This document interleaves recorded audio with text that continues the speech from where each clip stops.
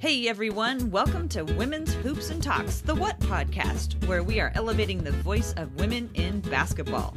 We are part of the Almighty Baller Network. You can find us in the Blazers Edge podcast feed. I'm Tara. Unfortunately, Kendall's not able to make it today, but don't worry, I do have someone else joining me. She is the editor-in-chief of Mavs Moneyball. That's the SB Nation site covering the Dallas Mavericks. So please welcome Rebecca Lawson. So glad to have you on the podcast today. So glad to join you tonight. Well, let's just dive right in and talk a little bit about where you've been and how you got where you are today and talk about some basketball. So could you tell us a little bit about how you ended up being the editor-in-chief of Mavs Moneyball? Kind of like maybe how you got started with sports and basketball and how you ended up writing and covering them. Yeah, so it's actually kind of a funny story. I've been really into sports since I was small. My dad was a huge football and baseball fan, and so he kind of brought me into Cowboys fandom. And back then it was Astros fandom. I've since become a Rangers fan. But when I started to look for a new sport to cover, I was kind of interested in, looking into, like what's basketball about, and I had never really followed it. And around the time the Mavericks were making their championship run in 2011. Was also, so I'm from San Diego, and that was around the time that Kawhi Leonard was making a run in the NCAA tournament with San Diego State Aztecs. And so my roommate at the time was an Aztecs alum. And so we watched all of the Aztecs games, and, Kawhi was amazing. And I was kind of like, this basketball thing is really cool. I'm not really ready to be done with it. And that was around the time the Mavericks playoff run in 2011 had started. Ironically, they were playing the Blazers in that first round. And so, obviously it was an amazing series for the Mavs, and Dirk was fantastic, and they kind of got me hooked during that playoff series. So I started following the Mavericks after that and just kind of teaching myself everything about basketball. So I'm really a recent basketball fan, having started following NBA in 2011. And I took a new job a couple of years later, moved to Dallas. It was on my list for a variety of reasons, not necessarily related to being a Mavericks fan. Oh, sure. Yeah. Well, I mean, being a sports fan and living, it's kind of a unique experience for those of your audience who've never experienced living in the same city as your sports team. I had never had that when I was growing up because I was always a Texas sports fan, but I was always living in California. And so when I got the opportunity to take a job in Dallas, I was like, well, this is cool because it'll be, great, a new city for me, and it'll be a cool experience being able to follow all my sports teams and actually go to the games. And so when I got to Dallas, I started looking for friends and looking for a community. And I had been following Mavs Moneyball, the folks who were writing there at the time, and kind of connected with a few of them on Twitter.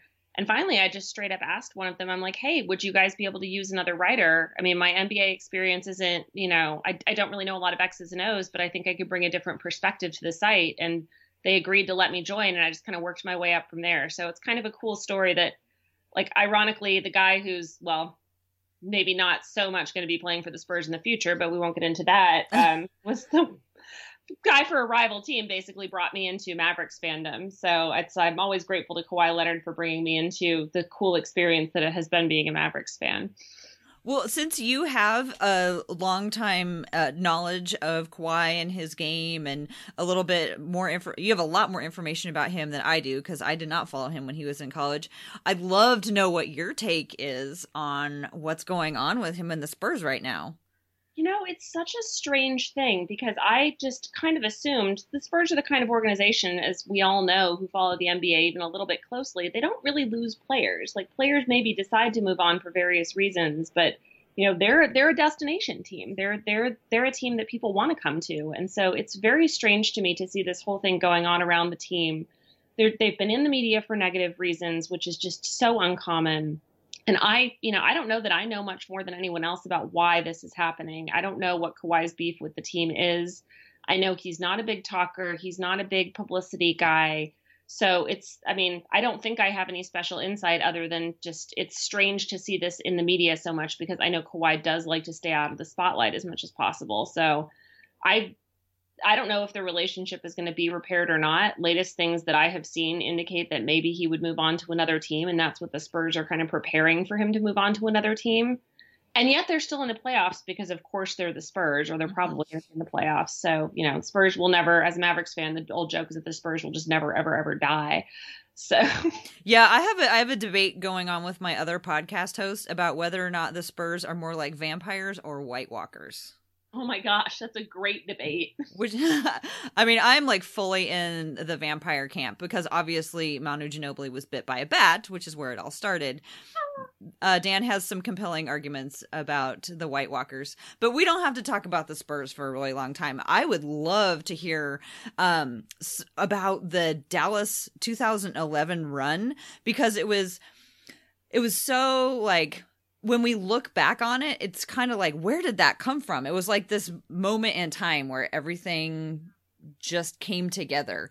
What can you recall about the team that year, and where you thought maybe, wow, this is it. They may be doing it. It's such a cool year to look back on, and I'm biased as a Mavericks fan, but when you put the 2011 championship in context of kind of the championships that have surrounded them, and you look at teams like the Spurs, teams like, I was going to say the Heat, but really any team LeBron James is on. Like, let's face it. Teams that continually are winning these championships year in and year out. And you don't really see a lot of teams just kind of come out of nowhere to kind of break that mold like you do occasionally in the NFL or occasionally in baseball or, something like that. And so in that sense, the Mavericks championship year is really a very unique period in, I think, NBA history, and just in terms of having such a strange little team kind of have almost like a Cinderella run. And so the things I remember the most about that series or that period of time and that run is really just, first of all, how magical the team was in terms of just always having another comeback in them. Mm-hmm. I mean, they would just not die. It's like you would think they would be done, and the games would always be so competitive, and then they would just kind of come out of nowhere, and there was a different hero every night. It wasn't always Dirk. It was, sometimes it was Deshaun Stevenson, sometimes it was JJ Barea, sometimes it was one of those little guys who you see them make one of those small contributions in one of those games in such a way that just allowed the team to magically make that run. And it was, every game in that sense was just kind of amazing. And you kind of were always waiting for it to end, and it just somehow never did. And it was magical. And I kind of wish that I had picked up following the team a little bit before I did, because I know for friends of mine who were longtime Mavs fans, that was a long suffering victory for them. Mm-hmm. And, having just picked up following the team that year, I was, riding a high right when I started following them, but it's been long suffering since then. So I guess the next championship around, I'll be able to claim I got through the suffering too. That's funny. Well, a couple of things about that run, with that's the championship run that I always think of, because Portland is a team right now that is building from within. We're not a team that has been able to attract a bunch of superstars. And I always kind of I always have that Dallas team in the back of my mind as kind of a model of a team that stuck with it and built and had who they had. They had like a superstar or a couple like really amazing players, but there was a lot of role players doing what they needed to do. So I'm always looking at the Trailblazers thinking maybe they could create something like, catch lightning in a bottle like they did in Dallas during that time. But I have to tell you also that if you ask a lot of Portland Trailblazers fans what one of their favorite memories is, for a lot of people, it was that Brandon Roy game in that series where he came in and scored 24 points. I think it was 24 points in the last quarter. It was like a surprise comeback after having knee surgery, and he came out and he left it all on the floor. It was incredible. I remember watching that game with my kids in like a pizza place, and just like by the time the game was over, like all of the cooks were out of the kitchen, all of the waiters, we were all standing together watching the game together, watching Brandon Roy just transcend everything. And then I think that was pretty much the last time he played in Portland. It was like quite an amazing show. But what this was leading to is that, it brought us all together. And you mentioned that when you moved to Dallas, you were kind of looking for a community. I'd love to hear, like, over the course of your life, as a sports fan, how has sports contributed to your feeling a part of a community? Well, it's really been, it's been kind of a weird experience for me, because growing up in a city, San Diego is such an interesting city. That's where I grew up, and it's where I live now. And it's such an interesting city in terms of sports because there's not really a big sports community in San Diego. We have a Major League Baseball team, but they really suck right now. Padres, for those of you who don't know, they're not worth watching a game, I promise you, because my husband forces me to watch way too many of them. And, we had an NFL team until last year when they chose to move up to LA for basically money reasons. And so, there's not really a big sports community here. And so that's why when, I referenced the Aztecs and their 2011 NCAA championship run, that's why that was so special, is because when we do have those sports moments in San Diego, people really rally around them. And so I've always been kind of a fish out of water in terms of, I grew up a Cowboys fan. Well, if I walk into a bar, and I think a lot of people will resonate with this, especially as women, you walk into a bar and you have to ask the bartender, like, oh, can you put on like the whatever game? And for me, it was always the Cowboys or the Mavericks. And, they kind of look at you like, oh, you really are interested in this sports game? Or are you just kind of like pretending to be interested in sports to like get a guy or something like that? And, no, it's like, I can't even tell you how many times I've been quizzed on, like, do you really know the starting offensive line for the Cowboys? And, all that kind of fun stuff that we've, I think, all been quizzed on at one point or another. But when I moved to Dallas, it was really cool because it really allowed me to see what a city rallying around a team on a regular basis does. And, I really found a lot of my never-ending friends that are going to be lifelong friends for me when I moved to Dallas for those 3 years. So when I joined the Mavs Moneyball staff, I actually joined, and then after about a year on staff, I was credentialed. And so I was going to every single home game. And some of those guys that I met and women who I met through the team are just lifelong friends of mine and will be forever. One of them is going to come out to see my daughter in a couple months, And it's just amazing, the community of friends that I've built up through being credentialed and through going to these games. And, through living in a sports city where, people do rally around the games. It's, kind of like you mentioned your experience with going to watch that game, the playoff game. You go to any bar on an NFL Sunday in Dallas and everyone's rooting for the Cowboys. It's amazing.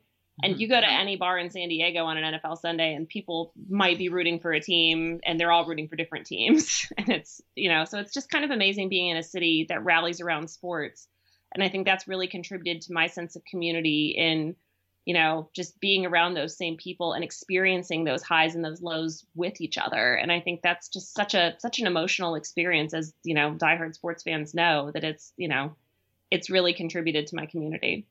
Yeah, those highs and lows will really bring you together, won't they?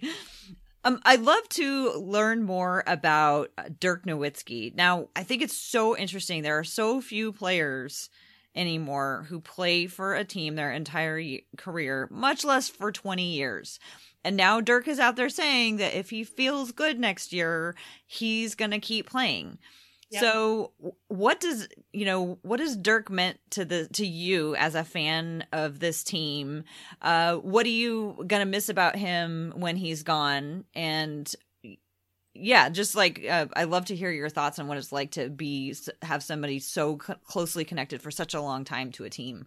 Yeah, Dirk is just, I can't even start to explain how much he means to not only me as a Mavericks fan, but just to the whole Mavericks community and, what he should mean to NBA fans in general. It's, like you said, it's so rare to have a guy stick with a team. Not only, maybe a team like the Spurs or a team like, I'm trying to think of another example of a long-lived team that, people want to come to. But for the Mavs, they've had so many low years in their history and so few high years, although they did have a pretty good stretch there before the championship and a little bit after.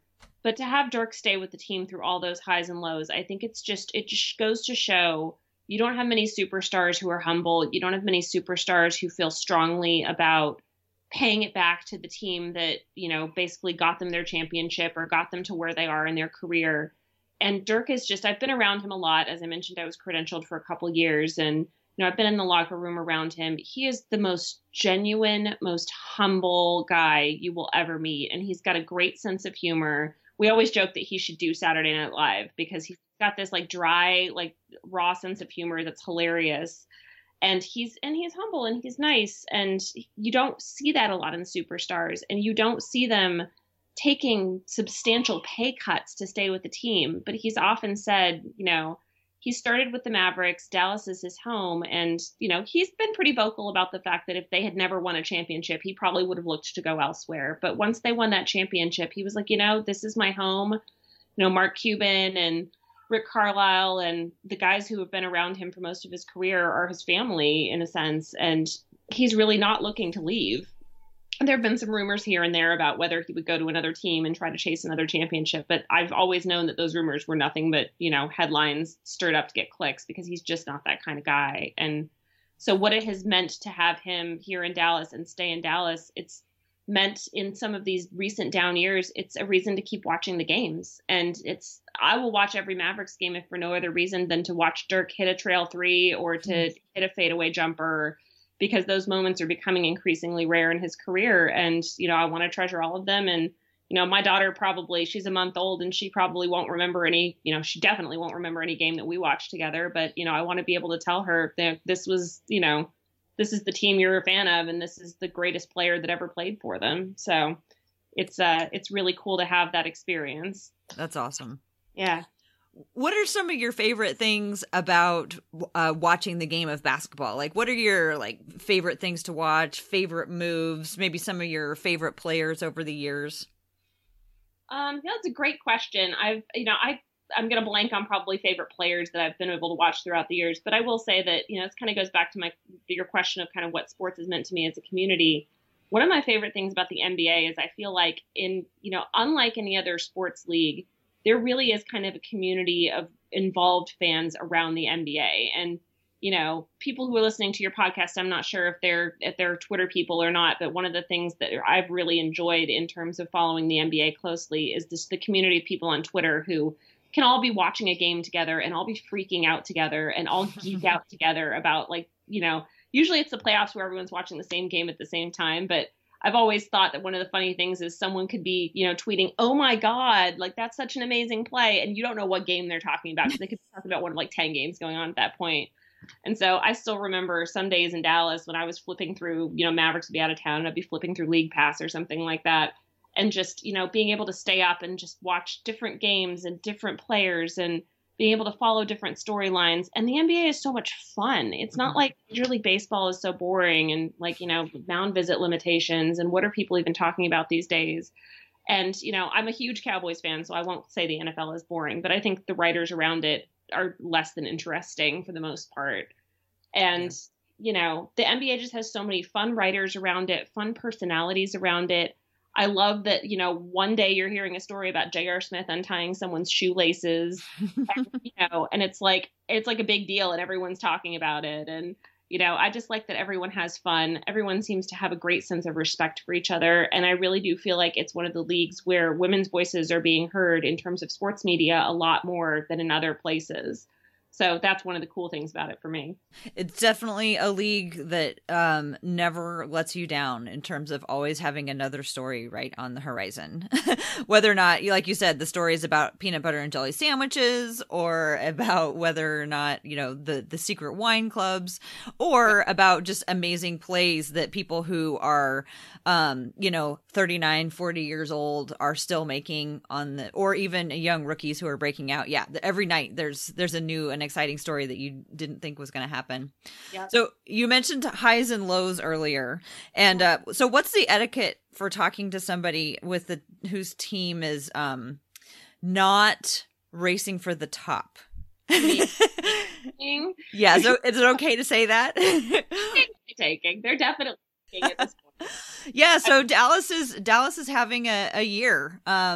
What's it like being a fan of a team or reporting on a team who is aiming for that top lottery spot?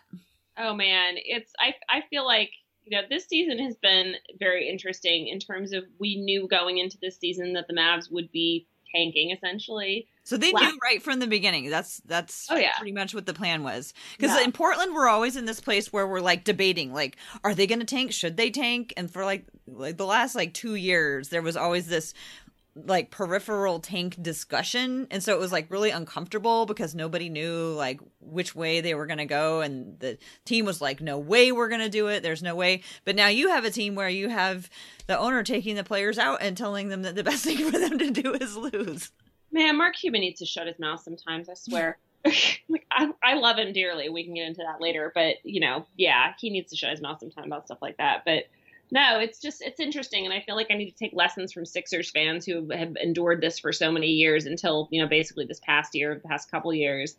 But it's a challenge. It's a real challenge to cover a team that is, I mean, I won't say they're actively trying not to win, but the way Rick Carlisle usually puts it is some variation on, with the roster we have, there's a certain built-in number of losses, which is a very, very polite way of saying we don't expect to win games this year.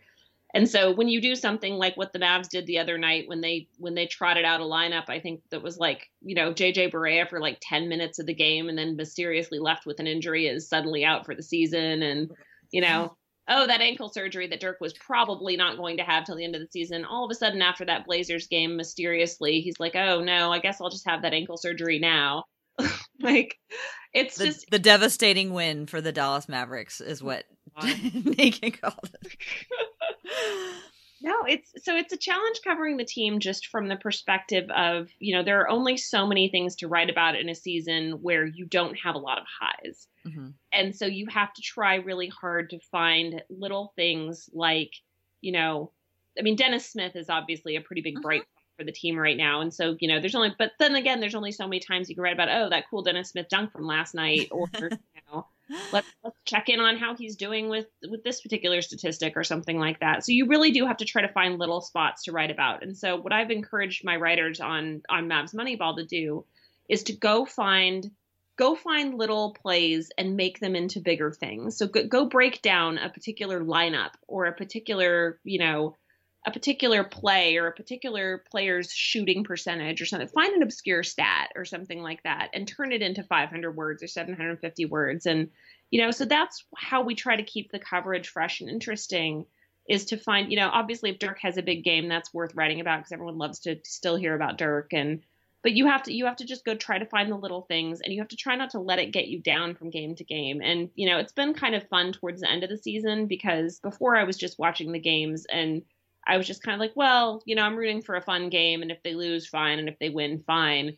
But as we've gotten towards the end of the season, now that I actively have something to root for, even if it's losses, it's actually kind of made it more fun to watch, because at least I know what I'm rooting for at this point. So something you can get behind. Yeah, exactly. So it's a challenge, but you have to, especially as editor-in-chief of the blog, you have to try to find ways for your staff to embrace it and make it more fun, even if it's only fun in kind of a self-depreciating kind of way. I want to talk a little bit more about how you've been covering the Mavericks during this year with the recent harassment story that came out in Sports Illustrated. Man, Cuban never gives us a reason not to write about the team, does he? Yeah. So, I guess my first question about the harassment allegation or story, maybe you could summarize it for folks who aren't up to speed about what happened. I think most people have a vague idea, but maybe give a little synopsis. And then my first question though is like, did you know about, like, did any of this surprise you? Sure. So just to kind of summarize what's going on at, kind of where we were and where we are now.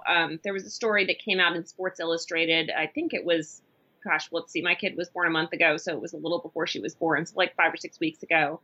That basically outlined a history within the Dallas Mavericks, not involving players at all, but in their back office. So their, marketing folks and, ticket sales and things like that. And it turns out that the CEO, a guy by the name of Terderma Usuri, and the director of human resources were actually fairly blatantly sexually harassing a lot of their staff. They weren't creating an environment where women especially could feel supported. It was essentially a boys' club.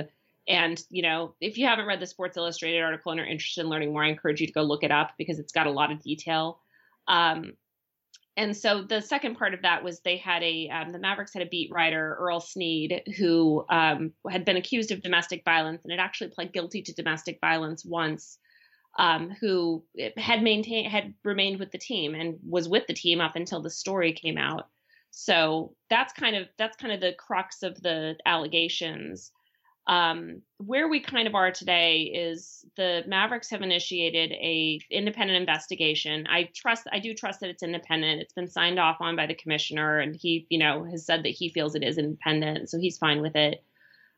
They've kind of revamped their back office staff. They've hired someone new to come in who has a very good reputation to kind of investigate and clean house and do, the internal things that need to be done to change the workplace culture that has been so pervasive for so long. So there's kind of two parts to the story. One of them is the sexual harassment stuff that was going on that affected the team in that particular way. And then the other part of it is Earl Sneed, who was the beat writer who remained on staff after the team knew about the allegations. So in terms of being surprised by this or unsurprised by it, I have to say that I think to a T, every single one of us was incredibly surprised. Really? Wow. Yeah. Yes. I've been around the team for a long time at this point, for several years, at least recently. And, I've been credentialed, and I still try to go to games up in Los Angeles when the team's in town. So I've kind of maintained my credential status that way. I knew Earl Sneed. He was, always very nice to me, helpful in, times when I needed help. A lot of times I would go to the games in LA and I'd know my way around Staples Center at the beginning. And he was very helpful in, helping me out and helping me around. It was always had a nice word for me. And, a lot of my staff has had similar interactions with him. He was a little bit, a little bit of a player, but it gave off that vibe, I should say. But, I don't think any of us expected that he was, going to be accused of domestic violence and have pled guilty to domestic violence. And the harassment culture, none of us knew about because, as a reporter, you're around the players. You're not really around the marketing people and the, and things like that. And so it just came as a shock because, Mark Cuban he really does have his hands in everything that relates to the team. And, he claims he didn't know about a lot of this that was going on, that he was relying on the CEO and the HR director to update him, which obviously they were part of the problem. So they're not getting good updates from them. But, it was surprising just because I feel like Mark Cuban is not the kind of guy who would allow that to continue. And there have been some things that have come out since then in terms of, he did know Earl had pled guilty to domestic violence and chose to keep him with the team. He did have his hands in some of the stuff that was going on in the back office, although to what extent is not really clear. And so to me, that's been extremely disappointing. And it's been very hard because this is a team that I thought had a great culture around them, whether or not they were winning or losing. At least they respected their employees. They had a lot of diversity on their staff, still have a lot of diversity on their staff.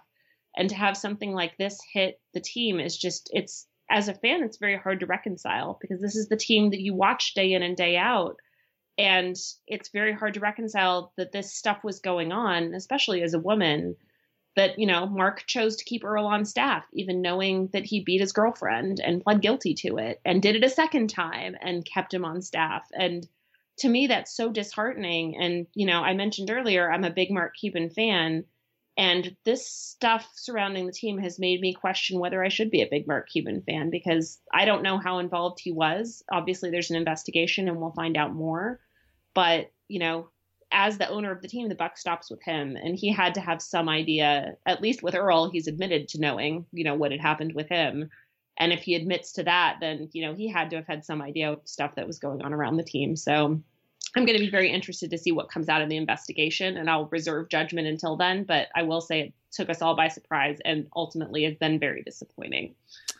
A couple of follow-up questions. One thing is that the articles made really clear that there were that the players were not involved in this, and even in fact the article went out of its way to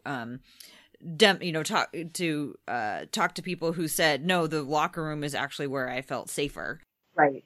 But I'm wondering, how have you seen, or has there been much talk about how any of this has affected the players? Like, did it get through to them, or did they have any reactions, or were they pretty sheltered from everything that was going on?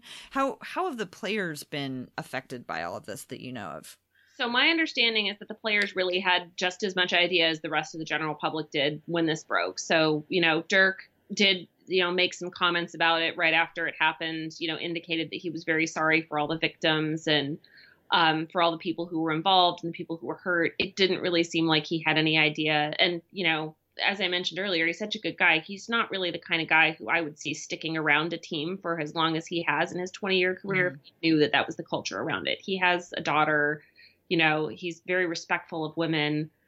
I've been in the locker room I was there for 2 straight seasons, I think, on Credential. And then I've been in their locker room in LA. And, the players are very respectful of women. There's a fair amount of female reporters around the team and female staff. Their director of communications, Sarah Melton, is a woman. And, it's just the locker room was a great place. It was a place that I always felt welcome. And so it's very interesting to see, the players' reactions seem just as shocked as the rest of us, those who have spoken out, which haven't been many. And, they're keeping quiet, and rightfully so. Like, there's no reason that they should get involved in, an investigation that's happening in a different part of the team. But, Dirk's made some public comments. Rick Carlisle's made some public comments, to the same extent of like, yeah, it's disappointing, but, we've got a season to play and we've got, work to do, and, we'll let the investigation play out. So they've been fairly quiet about it. But my guess is that they were just as shocked as the rest of us. But, they're not affected by it, and they don't have any choice but to continue to play. So I think they're doing the best they can, which is issuing, statements where they can that are, fairly politically correct, and then, moving on with playing. So now, after the initial shock wore off, mm-hmm. you're the managing editor of a big site that has to cover the team. So what were your initial, your first reactions for what you would do as the editor for this site? And how did you decide, or how did you move forward in your coverage of the team? Yeah, so it's very interesting. We chose to take and if anyone who's read our site won't be surprised by what I'm about to say is that we chose to take kind of a 2-pronged approach. One was that we didn't feel like it was responsible journalism to ignore the scandal, and there are a few websites out there or a few media outlets in Dallas, I should say, who we felt were kind of irresponsible in their coverage. There was, the Dallas Morning News essentially published a statement from Earl that was, unfiltered. We chose to really call out the media coverage on that side of it, and call out people who, we felt were covering the harassment scandal irresponsibly. And we did. We felt like a lot of the old school media in Dallas was covering it with the perspective of, we're part of the boys club too. And, we're going to give a pass to Earl. There was a journalist who had a radio show who basically let Earl come on and defend himself with kind of no pushback. And so we chose to be very aggressive and just kind of be the counterpoint. And we called out the media coverage. But at the same time, we still have to do game previews and game recaps. And we want to cover the action that's going on in the court and be fair to the players who really had nothing to do with this. So what I told my staff, and the consensus we kind of came to, was, we want to cover this harassment scandal. We want to cover it responsibly. And we want to be the voice out there in the media that, we don't feel that the traditional media outlets are being, and advocate for the victims and advocate for culture change. But at the same time, the players weren't involved in this. And so we can still, basically what I told my husband, who was like, I don't know if I want my daughter to be a Dallas Mavericks fan anymore. And I told him, I'm like, you know what? The players didn't do this. Mm-hmm. This wasn't a culture of, locker room boys club or anything like that. This was something that was back office. And the players still have to go out there and play, and they have to represent this team.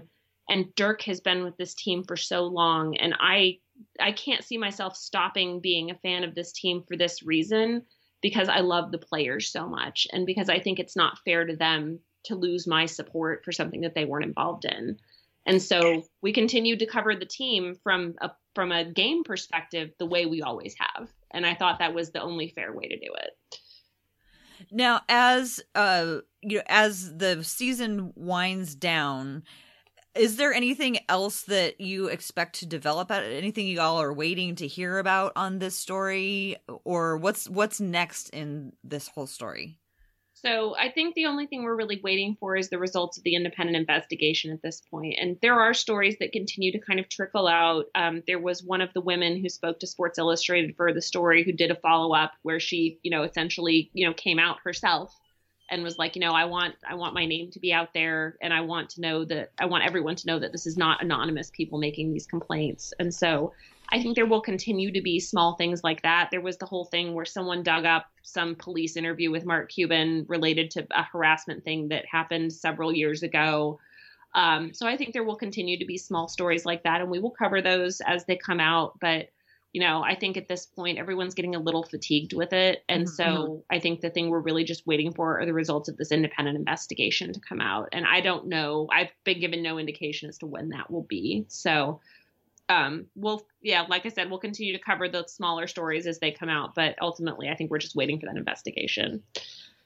Well, thank you for sharing what was going on, because that was a heavy story. I remember when that came out being, I was shocked. I mean, I'm sure my shock was nothing compared to yours, but to have to simultaneously process it, you having been associated with the team and knowing people in the team who work for the team, like you have to process it. Like, this is happening to these people that I work with. And at the same time as you have to keep doing your job of covering the team, that must've been really hard. So glad you made it out of there. That sounds like it was probably really tense. Moving on to another topic, what kind of summer do you think is in store for Dallas in terms of the types of things that people are going to do? I guess you're hoping for a high lottery pick. Yes, we are. Hoping for a high lottery pick, obviously. We have two guys on our blog who cover college pretty well, who cover college for our blog, and they've been watching them write and debate has been a lot of education for me, because I don't follow NCAA very closely. And so, every article that the two of them write is just a hardcore education for me. So I'm starting to get to the point where I know these college players' names like the back of my hand. And, so I'll be very interested to see who the Mavericks go for in the draft and where they end up landing in the draft, because I think that will be, it's kind of strange. Last year was one of the first years that the draft was actually a significant thing for the Mavericks. And it was just so strange to actually be following the draft that closely, because we're so used to the Mavericks. The Mavericks historically just have bad drafts. And so I don't know if it's scouting or whatever it is, but they have a tendency to pick like a combo guard from some university that no one's heard of. And, so that's how we end up not having players that actually stay with the team for a while or that are any good. And so Dennis Smith was really the first player that the Mavericks have drafted that there's been genuine excitement around, in terms of having someone who appears to be a game changer, appears to be legitimately amazing, and is someone who the franchise can build around. And so I know we're all hoping for, another similar type pick that, wherever they end up landing in the draft, but someone who can also kind of be a young guy who can be around the franchise, who can be a game changer. And so we can start building, and the team has said, and Cuban has said, and the organization has said, they don't really want to tank for a number of years. They don't want to be the next Sixers. So I think they're looking for someone who can change the game fast. I also expect them out to be really active in free agency. They have the most cap space of any team. I believe it's the most cap space of any team in the league going into the summer. And so I would be shocked if they weren't extremely active in trying to get free agents to sign. LeBron to Dallas, huh? Has that been a topic? Dallas is like one of the only teams I haven't heard LeBron associated with. Yeah, LeBron's going to the Lakers. Let's all be I would be remiss and in trouble with Trailblazer fans if I didn't ask how Wesley Matthews is doing. You might know that he was a huge fan favorite up in Portland, and people were quite sad when he left. And how's he doing? So I have to say that I really love Wes. I've been around him in the locker room. I've been, I know the Mavericks are huge fans of his. He is just, as you guys well know, he's just an incredible person. He's an incredible person in terms of like being a team leader and being a tough guy and just laying it all out there on the court. And I think he's really endeared himself to Mavericks fans and to the organization for just the way he plays, his attitude, his leadership. So we all really like him in Dallas. I know the team really likes him. The injury was unfortunate. It's a stress fracture in his right fibula. We haven't really heard anything more about that. I think news about that just broke not long ago. It looks like it was around middle of March. So, word at the time was he would likely miss the rest of the season, the way the rest of the Mavericks have been. Yeah. They're certainly not rushing him back. They've been conveniently dropping like flies with injuries. I'm putting that in air quotes, even though no one can see it. So, I don't see him coming back this season. I no doubt that he'll be back next season and probably, just as tough as ever. I have been kind of disappointed, though. I know he was really hoping, and everyone was really hoping, that with the contract he originally signed with Dallas, he'd be able to get back some of that former glory that he had with the Blazers for those couple of seasons where he got really great. And I just think that the injury is going to be too much to overcome. But, no one really comes back from those really well. But he's been great, and it's been a joy having him on the team. And, I hope he sticks around. And if not, I hope he was able to go somewhere where he can, actually do some stuff in the playoffs and, maybe win a championship, because he deserves it. Yeah, he's one of those guys that nobody in Portland, I don't think would ever, I don't know. I don't think people would be, I think people would be happy for him if he won a championship. We would all rather wish that he had won it here, because they were they were on fire when he went. I was in the arena when he went down, and it was just like, he's fine. He's fine. He's fine. He's fine. He's going to get up. He's going to be fine. He's fine. He's Wesley Matthews. He's fine. Yeah. And that's not what happened. Yeah. It was quite depressing.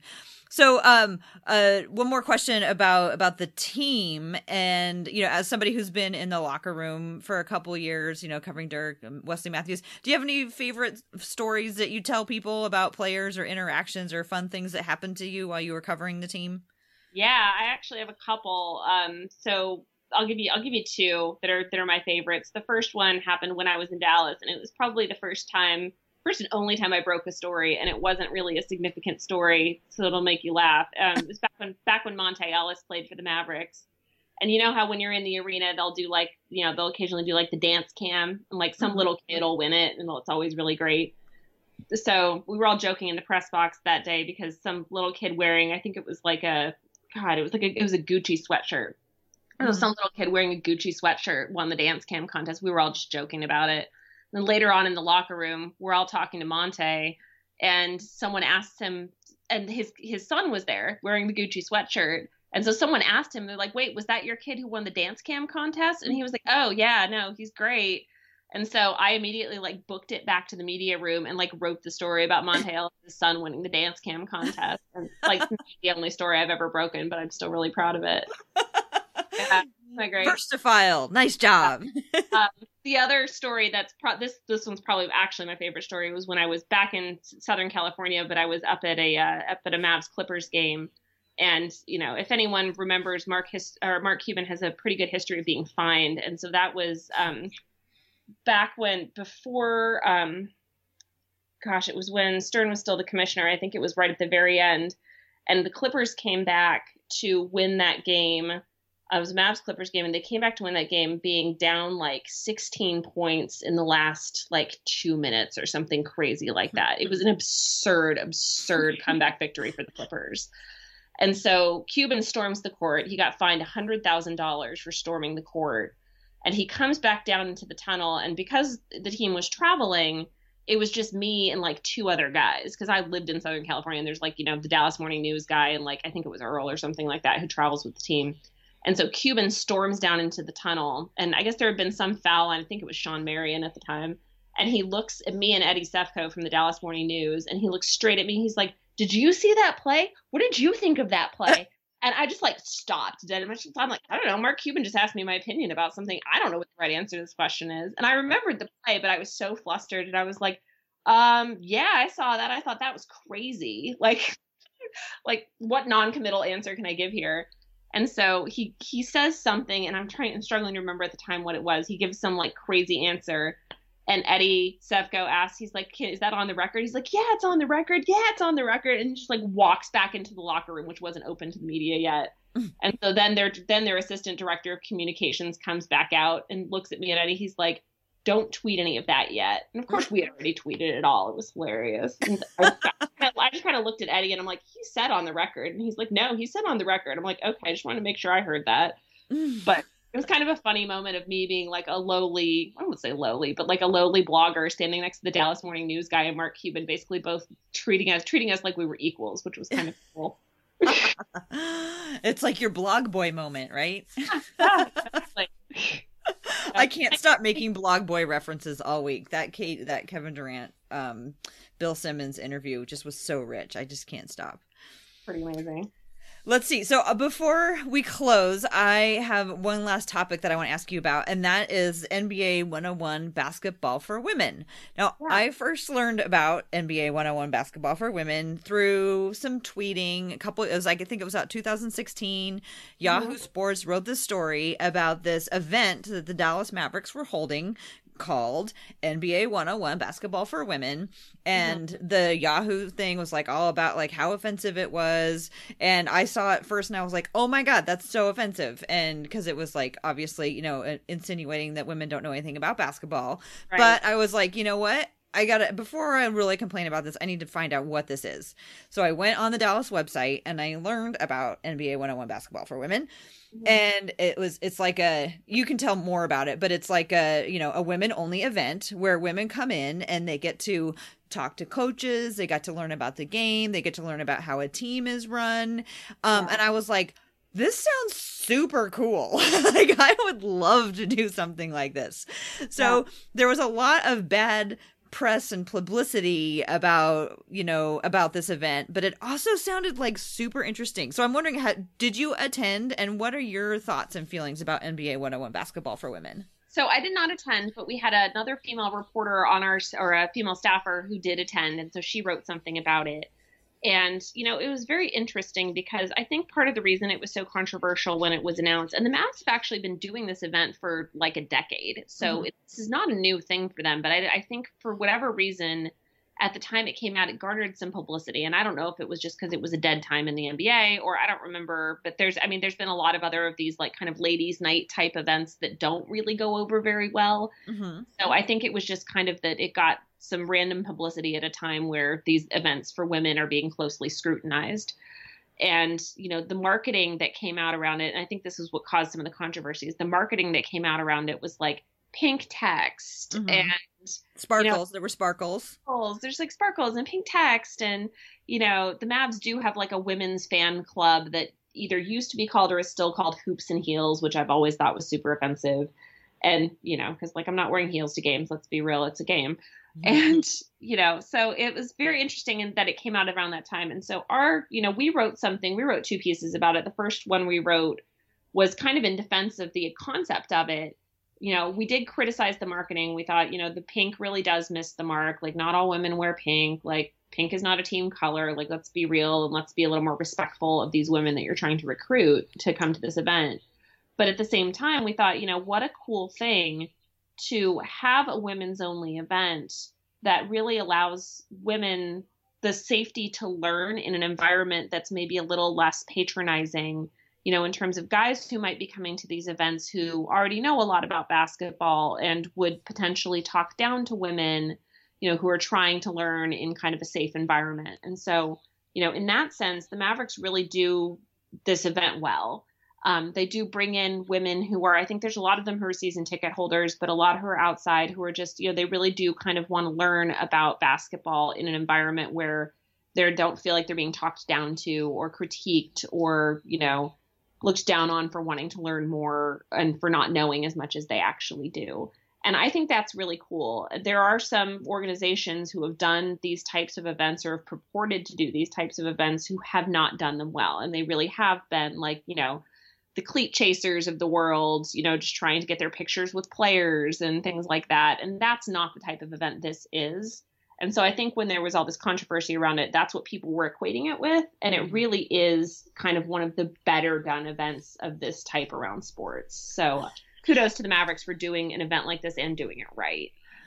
Yeah, I mean, when I read about it, like I said, I was like, that sounds really cool. And I was like, of course, the first thing I did was I looked up to find out if the Trailblazers did that. And I was like, well, no, I don't see anything that the Trailblazers have ever done that. And I was like, well, maybe there's some other group of women out there, because when I think about it, some of the most, avid and passionate fans that I know are women. And so I was like, there's got to be, some forum or some venue for, women who all love the Trailblazers. And there really is no unifying organization or overarching organization So like I just started these meetups because I figured there would be one in existence and there wasn't. And so I was like, well, I guess I'll start Women's Hoops and Talks and see who comes. Yeah. And it's not like we have the access that they do in Dallas when they put on this big event. But I thought I wanted to start building something so that someday in the future, the Blazers might decide they want to do something like that. And I think the key for that to be a success is if it's run and planned by women for women. And if they just turn it over to women to run it, and let the women do the marketing and let them decide what is going to go over well. Because I mean, women are a huge part of the fan base. And also, by the way, they're a huge part of the fan base that spends a lot of money. Oh, yeah. So, I mean, in a lot of families, it's the women who make the purchasing decisions. So, yeah. I mean, if I was an NBA team, I would be doing more events like this. Do you know anything about the name of the group aside, Hoops and Heels? Do you know anything more about that organization? Do they still exist? Are they around? My understanding is that the branding around that Hoops and Heels does not exist anymore. And I think it was really more of they called it like the Lady MFFLs, which is Mavs fan for life. It's kind of your Mavericks fan motto. Mm-hmm. But they call it the Lady MFFLs. I think they retired the Hoops and Heels jargon. But it's, that particular thing was just more of like a fan club thing for season ticket holders. And I don't think that was really like intended to educate as opposed to this event that they were doing every year that really was targeted towards like bringing, like educating. And so they're two like distinct things. And I've I don't know. I mean, there's so much merchandise out there, and we have another writer on our staff, Kate Crawford, who, we keep an eye on like the women's fan gear that comes out every year, so that we can make fun of like, I'm sure every team has them, but like the blue and silver bedazzled like high heels and like the glitter shirts and things like that. And we write an article occasionally, like just mocking all of the bad fashion that's out there for women fans. Yeah. But, on the one hand, it's there's some really amazing fashions out there for women, but like on the other hand, like I like pink and I like sparkles, and if I see something that's cute and it has a Blazer pinwheel on it, like I'm gonna want to buy it. So it's really it's become really hard to like know like how to be a fan. Like, is it okay to be a fan like this? And I've sort of come to the opinion that there's like no wrong way to be a fan. There's just a whole bunch of like different ways to be a fan. And one of the like women have been sort of marginalized in terms of being able to learn about stuff, because what I've found as I've tried to learn more about basketball is that I'm afraid to get a word in edgewise because I don't want to like ask a question and sound stupid. Yeah. And so like I went to this referee thing once where a referee came and he answered questions about, and like the whole time I like kind of like really timidly held up my hand, but I didn't just like hold it up and blurt out a question. And so my question never got answered, and guess whose questions all got answered. Yeah. So just having a place where I would not feel so intimidated, I guess. Does that make sense? No, and that's what the Mavericks I think are really trying to do with this 101 event, is they're really trying to have an environment where women do feel like they can ask their questions and not feel like they're going to get overshadowed by a guy who really just wants to know like the details of, the intricacies of a certain type of play or, something like that. I mean, I'll be honest, like I'm a pretty recent NBA fan, and I just kind of figured out how to identify a pick and roll on my screen last season. So yeah, I'm never going to be the most technical expert person in the room, but I can talk circles around a lot of people a lot of guys who claim to be sports fans and are really only casual fans. So yeah. Well, I think it's really interesting. I'm toyed with the idea of like someday saving up my money and like flying down to attend just to see what it's like, because I think it would be really interesting, and I would love to replicate that sometime in other places, just to give other women a chance to do that kind of thing. Well, and I think it's what you're doing in terms of bringing women together and giving them that space to kind of talk about sports in a way that they don't have in a lot of communities, because it really is true that we do have to prove ourselves a little bit more than the average fan sometimes. So I think it's awesome that you just kind of took it upon yourself to do that. Well, when you're in Portland, you got to come, and if you come during the season, you can plan and come to a Women's Hoops and Talks, and you can bring your new daughter, and she can come to her first Women's Hoops and Talks meetup in Portland, or you could start your own in San Diego. Well, one of my best friends lives in Portland, so that's definitely a thing that I want to get out and do. Awesome. Well, I look forward to meeting you face to face someday. It's been awesome talking to you tonight. Before we go, we always have one last question that we ask everybody. Okay. And that is, who is a woman who inspires you in sports or not in sports? That's a great question. And, I thought a lot about it because you had kind of given me that in advance. And I thought really hard about it. And, there's two kind of answers to that. One of them is, honestly, this is going to sound so cliche, but my mom. Like, she has just really been an awesome example. She's not a huge sports fan, ironically enough, but she's just been like a great example for me in my life. She's always got some cool independent project going on. She's always got some new thing or interesting idea for like something she could be doing outside of just her job. And, that's really inspired me to be creative in my hobbies and, in reaching out to different people and, figuring out kind of what I want to do outside of just my career. So that's one thing. And then another person who I really admire a lot, and I think I mentioned her name earlier, the Mavericks have a director of communication, Sarah Melton, who I've just, I've come to respect her tremendously. I've seen her work the locker room. For her to be in a position of that kind of authority within an NBA organization is just really, really cool. And it just kind of goes to show that, women do have a place in NBA locker rooms and in sports locker rooms, and they can have significant positions in these kinds of organizations and have it be authoritative and have it be respected. And I think that's so cool. And I really admire her for that. Cool. Well, kudos to your mom for being an inspiration for you to figure out how to expand your life and enrich your life with lots of different hobbies, and sports being one of them. That's awesome. Before we go, do you want to let people know where they can find your work? Sure. So I'm, as mentioned, I'm the editor-in-chief of Mavs Moneyball. So you can find us at mavsmoneyball.com. You can find me on Twitter at BeccaAfter6, and you can find the blog on Twitter at Mavs Moneyball. Awesome. Well, thanks. That's going to do it for this edition of Women's Hoops and Talks, the What Podcast. We are hosted by Blazers Edge, which is part of the Almighty Baller Radio Network. If you like what you heard, please go find Blazers Edge Podcast on iTunes or Stitcher and subscribe and rate and review. We release new episodes of the What Podcast every other Thursday. If you just want to get notified when the What Podcast episodes are released, you can follow us on @Hoops and Talks.